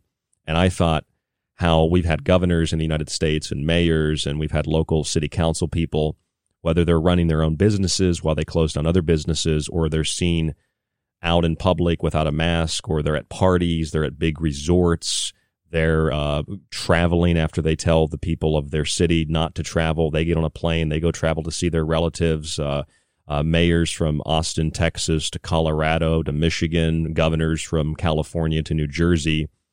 It's more than just do what I say, not as I do. It indicates that if these people are in the know and they're not scared of getting sick and they're not worried about this so-called deadly disease, then maybe we shouldn't be either. And the simple fact that we see these people walking around and then doing these disingenuous apologies like Nancy Pelosi or Newsom in California, they're like, oh, and Newsom even laughed about it. They're just mocking you. He laughs like, oh, I'm sorry, I should have stood up rather than sit down without a mask. And they're, ha, ha, ha, that's so funny. And it's like, I guess a lot of people need it to be pointed out. They're not wearing a mask and social distancing. They're having indoor events because they're not concerned about getting sick. That is a really powerful visual statement. And I want to go back to Don, what you were saying before break. Don Lester, go ahead. I think I'd pretty much said what I was planning to say, which was that I would have thought that those obvious examples that you've cited would have helped to break the cognitive dissonance that people are holding on to start getting them to sort of break down this obsession with believing in the so-called authority and buying into the fear when obviously there aren't, the streets aren't littered with people dropping down dead all over the place. It isn't a deadly disease. And as you say, it's in plain sight. These people are going around not actually adhering to the so-called mandated rules or whatever rules, however they're put in, by these people, that, they're not adhering to them. And so, well, why does that apply to them and not to us? And to at least get people to start thinking about it. But you suggested that that isn't the case. So it is a concern. And I mean, one of the things obviously is that, people have been, have had this propaganda for months and months and months drilled into them. So it's going to take quite a lot to break this. But I would have thought those examples of seeing people who ought to be, we ought to be following their example, shall we say, or, people are supposed to follow their example, and yet they're not setting the example. So you say, well, if they're not doing it, why should we? That to me seems logical. And yet, for some reason, it doesn't get people to just break out of it. It really is quite disappointing. So there must be something deeper at play with people, and that's really just to say a little bit more about cognitive dissonance and why it is. I know we spoke about it a little earlier, how people are trained really from an early age. We'll say trained because it's probably much more accurate than saying educated. They're trained from a very early age, as soon as they start school, to start respecting, in their words, authority, whether it's the teacher or the school governors or the police, everyone. And very often now in schools are almost taught not to believe what parents say. So you must respect the teacher, but not necessarily your parents, because parents don't know anything, whereas the teacher does. So it starts from a very early age. And then there's, as we were saying earlier, all these little things throughout life, whether it's saluting the flag, standing up for the national anthem, calling people sir if they're in a so-called important position, and deferring to them, your boss or whoever it is, as if there's something special. And as I said, we have various titles that people can get over here, whether it's sir or they've got an OBE or whatever, that are supposed to make them seem better than you. So I believe, and I will call it what it is a form of brainwashing right from a very early age. So, and this is what instills into people this misplaced respect for authority, and it continues in other more subversive ways. And I'm now talking about the television, so people who watch a lot of television and watch certain programs, and if you watch them with an open mind and you know what you're looking for, you can see the cues and the little tactics that are used by the program makers to carry on this brainwashing, showing certain people in a bad light and certain people in a good light, and certain ones that should be respected and others that should be disrespected. People who might have an alternative view to what's going on get labelled like, with some derogatory term, like conspiracy theorists, and that's a sort of a put down for anyone who tries to inform someone of the truth. And these are not by accident. This is all carefully thought out by people in groups like over here in the UK called the Tavistock Institute in London. Mm-hmm. This is what they do, and they think up these psychological programs. Well, have you guys ever heard of the nervous system TV computer monitor, the patent from 2003? You ever heard of that? TV mind control, basically. It rings a bell, but but go ahead if there's something you'd like to say about that.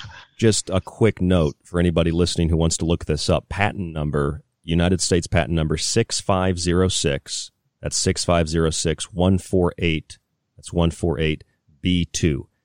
2003. And the patent is called Nervous System Manipulation by Electromagnetic Fields from Monitors, TVs, Computers. So it goes beyond celebrity endorsements. It goes beyond simple propaganda and product placement. It goes right down to the mechanical technology itself and the frequencies and the signals and the flicker rates and how it literally can hijack your nervous system, according to this patent at least. I thought that was very interesting. Yes, I mean, I've heard of that sort of technique, but not down to the level of that particular patent number that you gave. But yes, I've come across these warnings given out of what can be being transmitted from your TV screen. And people need to, again, be aware of this sort of thing. It's not it is not some sort of conspiracy theory. These are conspiracies, in the true sense of the word, but they're real things. Even words, even words in dictionaries, and we've been looking into some of those, slowly start to get manipulated, and their dictionary definitions slowly get changed. And again, this is another cynical way of changing what people believe. So even when you go to a dictionary to look up a definition, it has slowly changed over time and changed more in line with what the general agenda is. So that's also something to look out for. Yeah, so there's lots of very subtle ways that people's opinions and their actions are being modified by ways that they are not noticing. It's very, very subtle. Yep. This is what, all I was going to say is, there are various different ways that come under the heading, if you like, mind control, just trying to manipulate people so that you can affect their thoughts, their beliefs. And if you can do that, you can affect their behaviors. And therefore that's how they,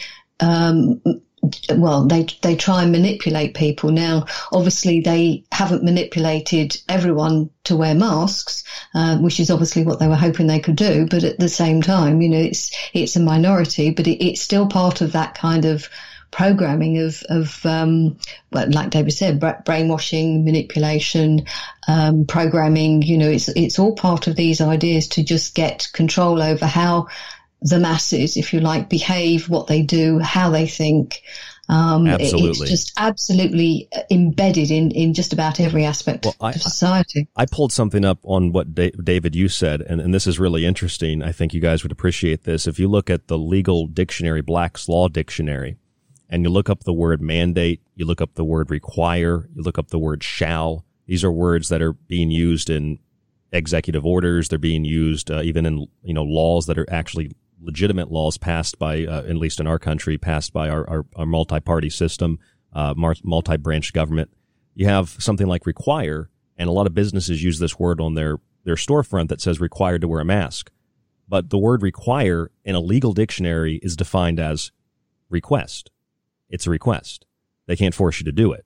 They can't kick you out legally for it. So those words like that, like you said, David, and I know you know this too, Don, this is so important because this is how even the legal framework is structured. So like we were saying earlier, when Bill Gates says, hey, look, 700,000 people are probably going to die of the vaccine, they're telling you, we don't really have an authority to force you to do this, but we will coerce you. We don't really have an authority to demand that you do it, and you have to do what we say, or we'll arrest you or fine you. Those are just fear tactics, and the words that are used are meant to manipulate your perception so that you acquiesce. That's how these authorities have control over you, is if you acquiesce to their demands, which are equated, and in our country, I think, can be tried under Section 802 of the U.S. Patriot Act, which defines terrorism as acts of coercion and fear directed towards a civilian population. This is all of it, terrorism.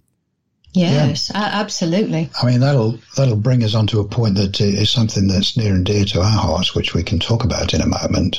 But just to make one other point about how the words in dictionaries start to get slowly manipulated, you get, of course, Wikipedia. Now, I know that most people in the know will think, oh, yeah, well, you can't believe what you read on Wikipedia, but many people do. And people ought to ask themselves, well, why would anyone set up Wikipedia, and run it? It's not run for free. I mean, there are costs to the people doing it, but no cost to the people using it. Now, people ought to ask questions about that. Why is it so important? Well, it's really, if you think about it, quite obvious, because most people, and this involves school kids as well, will go straight to a nice, easy way to get some information online, Wikipedia, and they believe that what they read there is true. And again, it's a nice, easy way to slowly manipulate what people believe to be true, whether it's about history, politics, health, anything. And that's really what it's been set up for. It's a very cunning way to start to influence people and change their opinions and their understanding of history, true history. But can I just say one thing, that Wikipedia is called an encyclopedia, but in our research, when we were looking at vaccinations, we saw that, I can't remember the exact year, but towards the end of the 19th century, so this is, well over 100 years, that one of the eminent physicians was asked to write the entry for vaccination. I believe it's Charles Crichton, who, he was eminent, he was very well respected. He was asked to write the entry for vaccination for that particular year. And instead of just writing the ordinary explanation as everyone understood it at the time, he went back and looked at the original efforts behind it all, the history of it, how it was set up, and he wrote a completely different piece. He actually was amazed. His whole view on vaccination was completely overturned. He'd been for it prior, and then obviously he was against it because he realised that there was no scientific evidence behind it. And wrote the entry in that particular Encyclopedia Britannica for that particular year. Strangely, he was never asked to do the same thing again. He was fairly heavily criticised for that, but he clearly showed the truth behind vaccination, and that's part of why we say, there's no evidence that any vaccine has ever been proven to be safe or effective, because it's based on something that's not actually true. But this is again an example of something that was, the Encyclopedia Britannica, it's well respected. So it's not just Wikipedia, but this is again, it's something insidious. It was, these encyclopedias were sort of under control by certain factions way back then. So, this has been going on an awful long time. It's not just something new, but it's certainly been ramped up recently. Sir, I want to play a clip for you guys on this note. This is the chief medical officer of Canada, and he's telling you what we're telling you. We can't force you to take a COVID-19 vaccine or any vaccine, but we can coerce you into taking it by restricting your ability to laterally move and to be free. I want to play this for you guys, and I want to read you a quote. And I have two other things I want to bring up. We're going to skip the break, though, so we can talk through the rest of the show tonight. You're listening to The Secret Teachings. Don Lester, David Parker. This is the Chief Medical Officer of Canada saying, we can't force you to get the vaccine, so don't worry. So similar to all our immunization programs in the province of Ontario, and we have some special acts related to that, like the Immunization of School Pupils Act, etc. We can't force someone to take a vaccine. That's clear. And because we want to make sure that people say they only would want it. And we want to make sure we have all the information they need, as well as all the safety information, etc. What we can do is to say sometimes for access or ease in getting into certain settings, if you don't have vaccination, then you're not allowed into that setting without other protection and promote materials. So what may be mandatory is proof of immunization or vaccination with a proper product in order to have latitude and freedom to move around in certain, like to access into. And that's pretty much it. We can't force you, but in order to do things, you're going to have the vaccine. I mean, it's just so much gaslighting, so much manipulation. It's so much terrorism. It's so much fraud. It's just disgusting. Yes, I mean, absolutely agree. We've said this many times, that if they don't openly mandate it, and because that will cause them trouble, they'll do it, as we say, through the back door. Airlines will say, well, I know there's no law to make you have the vaccine, but you can't come on our planes and fly on holiday unless you've had one. In the same way as they do now, to many countries, even, many years ago, I think I've said before, I worked in Africa, and before I knew what I knew now, and that was the case then. To fly into Africa, certain parts of Africa, you had to have certain vaccinations, or you weren't allowed into the country. So it's not something new, but of course this will be new when they say you've got to have had this COVID vaccination, or you can't fly anywhere. Or as you say, maybe you can't go into the cinema to mix with other people. You can't go to the theatre. You can't go to the swimming pool or the gym. And this is what they will do if they're not stopped, which really brings me on to, as I'm noticing the time, which brings me on to a point that I would like to cover, because we've talked about all the problems, and I'd like to say some things about what we see as the solution to this, and I might add the only solution to this, is something that I've thought about a lot, and Dawn and I have talked about a lot, because we can see that what we're in now, the situation we're in, is undoubtedly a tyranny. There's no other word for it. It's a tyranny. And the build-up of this tyranny has been going on for a long time. It's not something new. It's just that it's reached a peak over this COVID farce, really. It's no more than that, but it's a very dangerous one. And I don't know whether you've talked on any of your shows before, but I'm going to mention it now. We can talk around it if you wish. But the only way out of this that I can see is a restoration of the Constitution, the restoration of common law in all our countries. Now, just to refresh people's memory, what I'm talking about, the Constitution in both the UK and America, Canada, Australia, and many European countries that were originally members of what was the British Commonwealth, all our constitutions are built on from the Magna Carta, which was in 1215. I know we're going back a lot, but that's what all our constitutions are built on.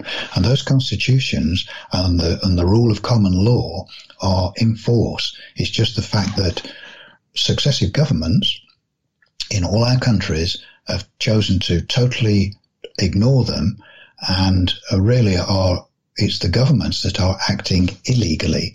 All of the so-called laws that they pass, even whether it's the COVID things or even things like traffic offences and things like that, they are all actually illegal, because under common law, those are unenforceable, and because they've done away, and I'm making this brief, but because they've done away with what is true trial by jury in the original sense that it was made, which was citizens' juries were put together in the same way as they are now, but they have much more powers as it's set down in the Constitution. They have the only power. What we are seeing now is what would be better called trial by judge, because the judge in a court case, and this goes back to standing up when they enter, is given these false powers, quite illegally, to run the court. And that is, they can decide what evidence is admissible. They don't tell the jury how much power they have. They don't tell the jury, for instance, that the jury legally has the power to judge, first of all, the law. So that if someone is brought into court, and whatever the charge is, whether it's serious or fairly trivial, the jury has to judge the law. Is the law that this person is being brought into court for, is it fair? has there been a real crime committed? Is there malice aforethought? So they judge the law first of all. David, I used to do a I don't know if it was a protest. It was like an information group in Orlando, Florida, and we used to go to the courthouse and we would hand out flyers informing jurors or potential jurors of what their rights were. And there were people in our group, totally peaceful, just handing out flyers. Here's the law. And people were getting arrested for that. One guy was held in jail for 300 or something days for informing people what their rights were in Orlando. Wow. Yes. Outrageous. And this is what it's come to. But it's the people that are doing that, the so-called lawyers, the police, the judges, the chief culprits, because we must remember judges are paid by the government. So the government lackeys, they're doing what their employers tell them. So they're there to serve the interests of an illegal government that is making up rules, which they're calling laws, which can't be. No true law can be put into force unless it's put into force and agreed to by a citizen's jury. This is the true power of juries, as I'm sure you know. Now, the judges make sure that the juries are never informed of that. I mean, I've sat on juries myself, and so I know the mechanisms. I know what actually goes off, both in the courtroom and in the jury room, and it's a travesty. But if you, as a juror, have to be very careful about informing fellow jurors of their true rights, because a judge will then, quite illegally, dismiss that jury and call another jury if he finds out that you've been informing the jury of their true rights under the law. So it's very much a rigged system and a totally illegal system that's been imposed upon us. So what I'm saying is, in short, that we have to make people aware of what their true rights are under the true constitution of all our countries, which is the same, and what the rights of the jurors are. So if they know that before they go into a jury, at least they can make informed decisions, even if they have to put up with a judge who's trying to withhold information from them, because he decides what's admissible and what isn't, and he decides what the sentence is even, which again is not something that a judge can do in the true sense of the word. The sentencing, as well as finding whether guilt or innocence, the sentencing under the law, constitutional law, should only be decided by the jury. So it's a very different system to what's actually impressed upon people now. Now, those constitutional laws exist. Choose what the governments will try and have you believe, that they're old and outdated and don't exist anymore. Totally untrue. They are. So it's something that I've been studying for quite some time now, and I'm only giving a very thumbnail sketch of it. But the only way forward that I can see is that more and more people have to be made aware of what their true rights are and what true constitutional law is, and that it still exists, and that the people in government now are acting totally illegally in all aspects, not just odd ones, all aspects. And I think it's only by restoration of the Constitution that is the only way, and this can be done legally. So we need some lawyers to actually do their job properly, rather than to just be lackeys themselves of a government system and to be subservient to a judge who is acting illegally. And many lawyers know this, but of course they've got very high paid jobs that they want to look after, like many doctors who won't speak out against the fallacies and fraud of the medical system. And we've got lawyers and some judges, I have to add, who know very well that the legal system is a fraud and is totally illegal, but they won't speak out because one is they would lose their job, or worse, because there's a lot riding on this. And governments have gone to a great deal of trouble to hide this from the public. So, but I believe it's the only way. It's the only way that we can push back and get a proper legal system in this country, in all our countries, and get the road back to true freedom and true equality for all men. I absolutely 100% agree with you, David. I've been talking about that on this show for years, and then after what's happened in 2020, I've been hammering on it very, very much in detail, because that is exactly it. And what scares me, and I think this kind of ties on the whole show, it scares me, is that I've heard people make comments this year about things like, well, since it's a pandemic, this is the time we should suspend constitutional rights. I'm like, no, this is the time when they need to be preserved more than ever, because you Absolutely. have tyrants that will use this as an excuse to exercise their power, which they will never relinquish. And history shows us that time after time after time again. And part of this problem is what you guys were talking about earlier in terms of the educational system and children at a very young age being taught to respect authority rather than to think or rather than to observe and to analyze. Authority is always correct. It's not the information. The authority's opinion is the fact. The fact, if it's a fact, is just an opinion. Otherwise, is what happens when you're very young. You're not taught how to think. You're not taught how to analyze. You're not taught how to observe. So as you get older, what you find, at least here in the United States of America, is people were never taught civics. They don't know the three branches of government. Most people don't even, until Donald Trump, they didn't even know who the president was. There were some people didn't even know who the president was. There are people that don't know what the Constitution is at all. They've never heard of it. I've talked to people like this. They're like, what do you mean constitutional rights? What are you talking about? Like, they literally don't know. So that is not a failure. I think that is a strategic effort to control a generation, which will continue to proceed into future generations, of people where they don't understand the rule of law. They don't understand that is what protects them. That is what preserves true equality. And so they've been taught that the rule of law is what's racist. The rule of law is what makes them sick. The rule of law is what makes all the problems we have, when really it's the abandonment of the rule of law that creates those problems. And it just reminds me, if I can make this comparison, there's a Dr. Kelly Moore, Associate Director of the Immunization Action Coalition. And I wanted to read this to you earlier, but I think I can make a comparison to this. She said, "We should not at all be surprised to see, coincidentally, vaccination happening and then having someone pass away a short time after they receive a vaccine. Not because it has anything to do with the vaccination, but just because that's the place where people at the end of their lives reside." So it's like they've got a knife to your throat, and as they're slitting your throat, they're like, "We're saving you. We're protecting you. We're here to help you. We're here to make you healthy." And that's what they're doing. They're putting the knife to the Constitution, and they're slowly slitting it and saying, all the problems we have, it's because of this. But we're actually here to save this. We're here to protect this. We're here to protect you. It's all a huge exercise in psychological warfare. Absolutely. And completely on its head.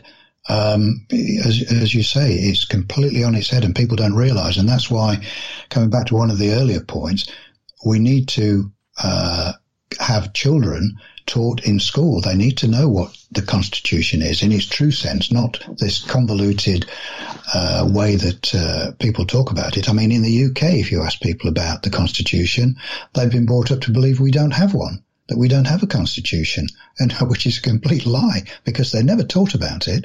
And if asked, and this is from authority figures, will say, no, we don't have one in the UK. We don't have a written constitution. Well, we certainly do.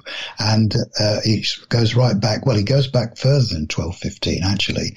You know, we can go back before that to King Alfred the Great, when he we're talking about in the mid to late 800s, you know, and he was one of the first kings that was codifying the law of the land, which is what we know today as the Constitution on which Magna Carta was built.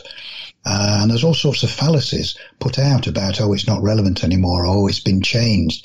It certainly has not. No, there's been no legal changes to the Constitution, which has stood for all time, for thousands of years, and is what, as I said again, all our constitutions are built on. So we need to start, obviously in the longer term. It's a longer term project that children are educated properly, and not only as to what true constitutional law is, but also their rights as citizen jurors, so that when eventually they sit on a jury, they'll be able to operate in the correct way. And I would hope by the very young who are going to start their educational system, that by the time they get to an age when they're eligible for jury, that we've overturned this illegal system, and that judges and lawyers, judges are reduced back to their true means, which is just as a convener. They have no legal rights over setting sentences or dictating to juries. If they're going to exist at all, they're just there to convene it and carry out the requests and demands of the jury. The jury is all powerful. They're the only sovereign individuals in a courtroom.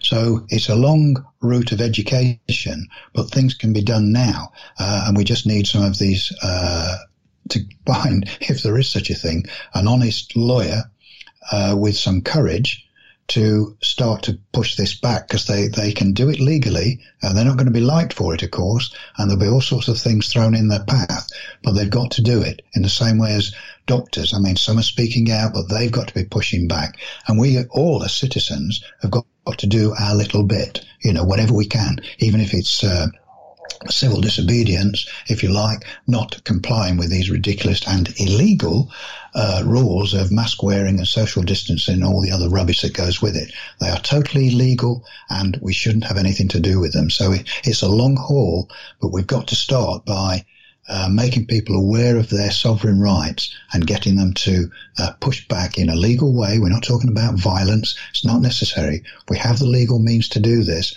but yes, we need some help. But I don't think that unless we get the restoration of our true constitution, I don't think we'll be able to put a stop to this criminality, because that's what it is, this criminality that's affecting the whole world at the moment. And I ultimately, if we don't get a restoration of what the scientific process is and real scientific investigation and conclusion, then we're never going to have an understanding of what makes us ill, of what makes us sick either, and what can heal us. Yeah, though the whole system is rotten to the core, as we often say. It's absolutely rotten to the core in all its facets, the establishment is. And the only thing you can do with something that's rotten is to get rid of it and put in something new. And as I say, that doesn't have to be a violent thing. There's the laws there, the constitutional laws for us to dismantle this corrupt system that we've having to live under, this tyranny, and it is a tyranny in the true sense of the word. It's totally illegal. So it'll only get worse too. As long as you continue to capitulate and acquiesce, it'll get worse and worse and worse. It'll be a slow burn that steadily increases. This is what history shows us. I mean, this is authoritarianism on steroids on a global level, with the implications through Klaus Schwab and the Great Reset, the World Economic Forum, the Bill and Melinda Gates Foundation. They're planning to consolidate global power through banking, economics, etc., shutting down all independent business, all independent free thought, all independent free movement, and consolidating world power into the hands of an even fewer number of people with a global governing authority. And it's not even like it's a theory. It's World Economic Forum's website, and they tell you what they're doing. I bought the book by Klaus Schwab. He says in the book, and he said this at a couple of presentations, he's like, COVID-19 is not dangerous. It's not a big deal, but we're going to use it anyway to consolidate power and restructure the world so we control it. I mean, these people tell you what they're doing. Yeah. Yes. The thing is that they're saying it's, an opportunity for them to consolidate control and take over. But it's also an opportunity for the rest of us, we the people, because for the first time, we've actually got access to all the information. We've got access to communications, ways of connecting with other people, spreading the information in ways that people have never had before. So even though it's an opportunity, if you like, for them, it's also an opportunity for us. Yes. And as people continually say, there are far more of us than there are of them.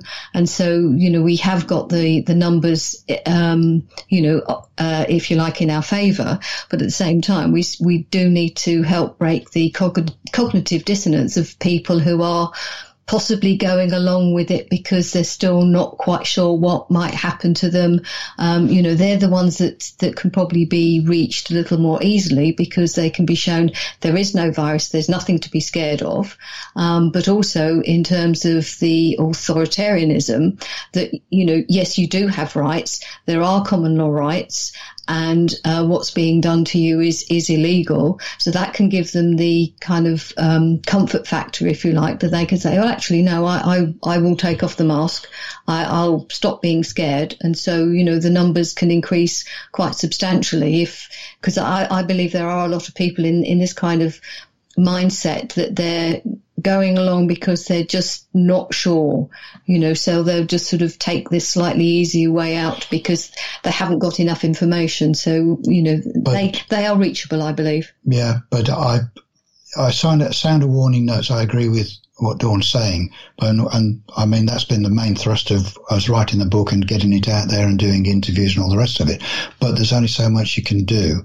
It's the old adage of, you can, we change it to say you can take a person to knowledge, but you can't make them think. It's a bit of a twist on taking a horse to water, but you can't make it drink.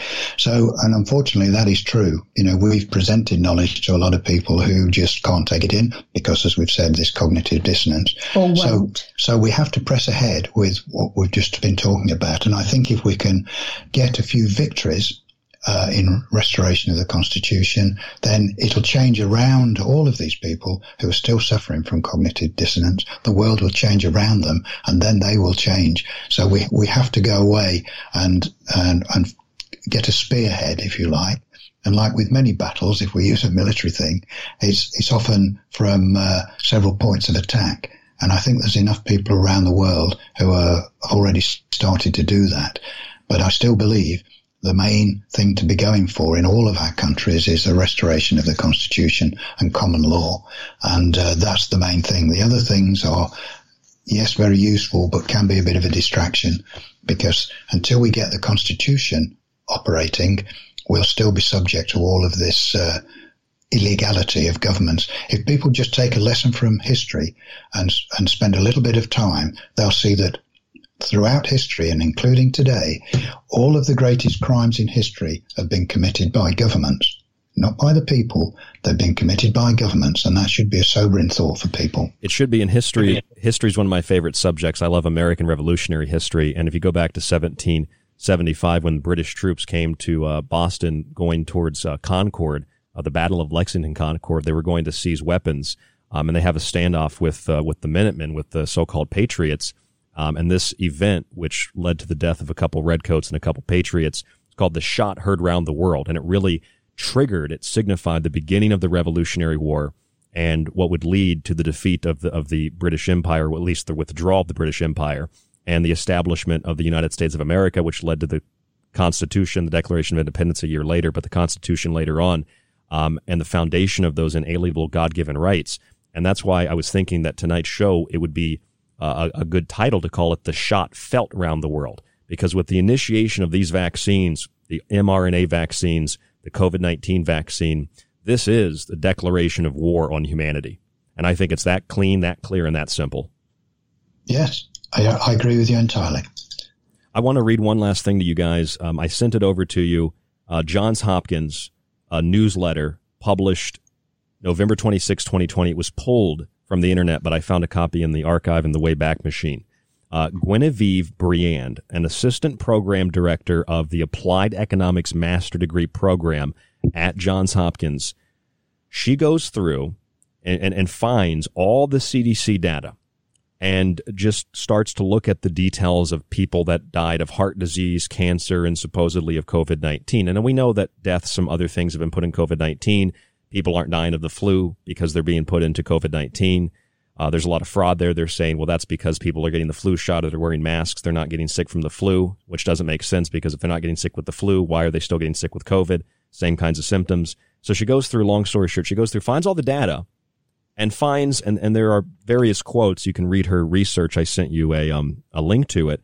But she goes through and basically finds that the deaths of older people who supposedly are dying at a higher rate stayed the same before and after COVID-19.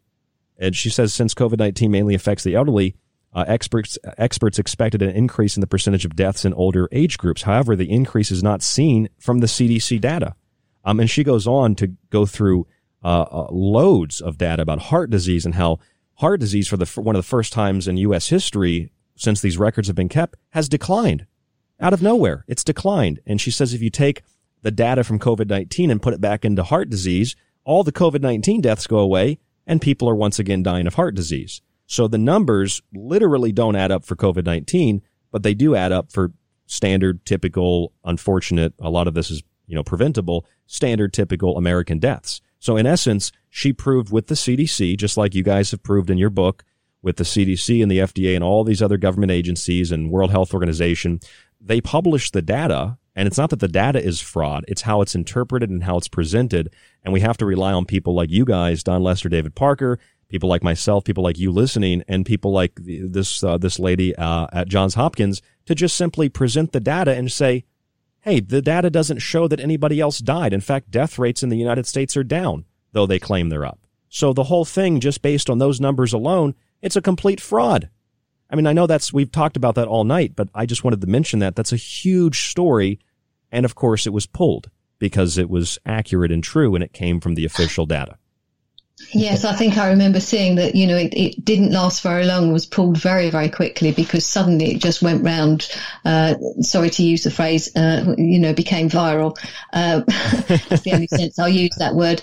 But yes, I mean, it spread around and everyone was really noticing that. And, it got pulled very, very quickly. I mean, one of the things that, we talk about, in the book is a phenomenon called iatrogenesis, which just shows that, effectively the word means death by medicine, or death by the medical system. And, it's quite amazing just how much death and destruction can be related to the mainstream medical system. And there are examples of situations where doctors go on strike and the disease and mortality rates actually reduce. So that could be tied into that information from Johns Hopkins sort of statistics that fewer. I mean, there are obviously emergencies or whatever, and some people have been going to hospital, but fewer people have been having the kind of medications or, fewer people actually going to have these treatments or whatever. And so some people's lives have actually been saved by not having these treatments. I think, as we would say, because of what we've written in the book, probably one of the worst decisions you can make is to go to your doctor and then carry on with whatever treatment they give you. That's would seem, and as Dawn has just been saying about the figures from iatrogenesis, as some have said, death by modern medicine, when you see those figures, which amounts to hundreds of thousands every year in the US alone, and proportionally we get the same in the UK. We would say that the medical system's useful for sort of accidents and emergencies. So, there are certain aspects of it that are useful, but the medicines and vaccines are not helpful to health. For general health, as we say, I'm sure Voltaire's quote, on the back of our book, is doctors do not understand the human body. And so the decisions they make, because of the training that they go through, it's not because they deliberately set out to harm people, of course not, but because they're ill-educated as regards how the body works and how to treat it, then they're going to make all the wrong decisions. And they certainly do, and certainly have. And it costs thousands of people their lives every year. So I know that's a bit of a somber note to end on. I guess we're running out of time here, but we just have a couple minutes left here. But I wanted to get final comments from you, David. Final comments from you, Don. Maybe about 3 minutes. Okay, so I'll just come back to my main thrust at the end there. I think people need to really educate themselves on the Constitution, their true Constitution, and to look at ways. There are organizations in every country around the world who are fighting for the restoration of the common law and the true Constitution, and I think that's the way through. We have to get that information to people and to get those laws put back in place. Agreed, David. Don, do you have any final comments? One of the most important things, with the common law is is very similar to the Hippocratic Oath, which is, first do no harm. The common law is, do no harm to others, and, everyone should actually be acting. If everyone did act actually in accordance with that, then the world would certainly be, a far better place, and we wouldn't have tyranny, because tyrannous acts just wouldn't happen under a system of common law. So, I mean, one of the things that's most important for us is to help provide people with information so that they can make informed decisions. I mean, truly informed decisions, not to be just sort of stuck to what they're told by authority. That's not taking an informed decision just because the CDC says take this vaccine. That's not information. Go away, do your own homework, have a look into it, and for people to start really understanding that they have the right, the duty to make informed decisions.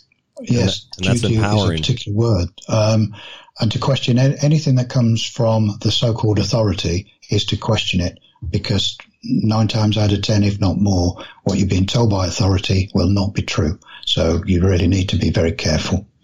What really makes you ill? Why everything you thought you knew about disease is wrong. Don Lester, David Parker, thank you guys so much for coming on the show again. It is really, truly an honor and a pleasure to speak with you. I'm sure we'll do some more shows.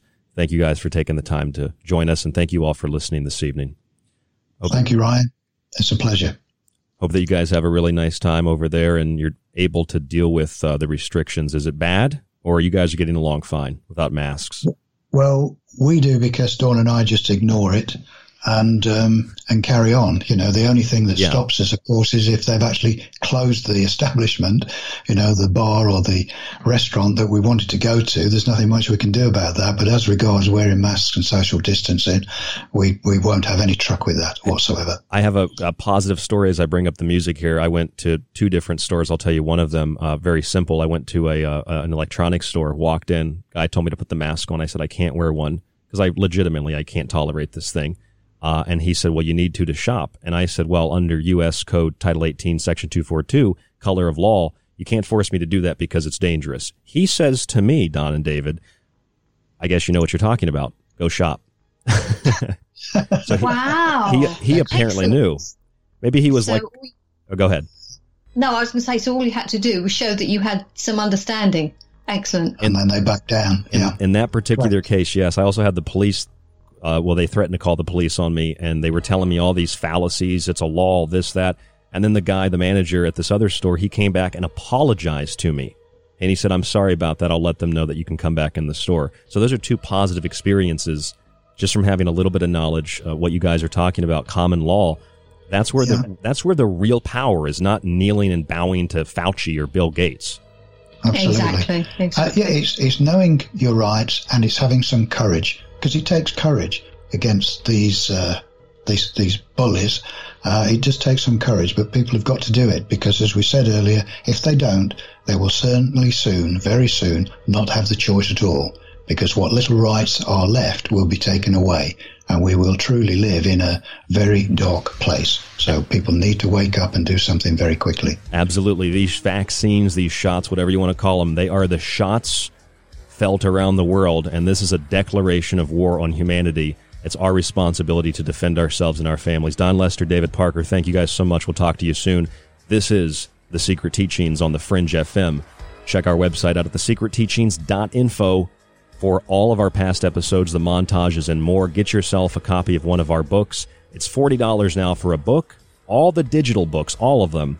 The montages, the archive. It's our holiday special. You can also use it to renew your yearly subscription. And go get a copy also of What Really Makes You Ill. It is a massive book loaded with information that will really help to change your perspective with facts and details that you need to know, and you can share it with other people as well. What Really Makes You Ill. This is The Secret Teachings on the Fringe FM. Stay tuned to The Fringe. We'll talk to you on the next broadcast, and have a good weekend.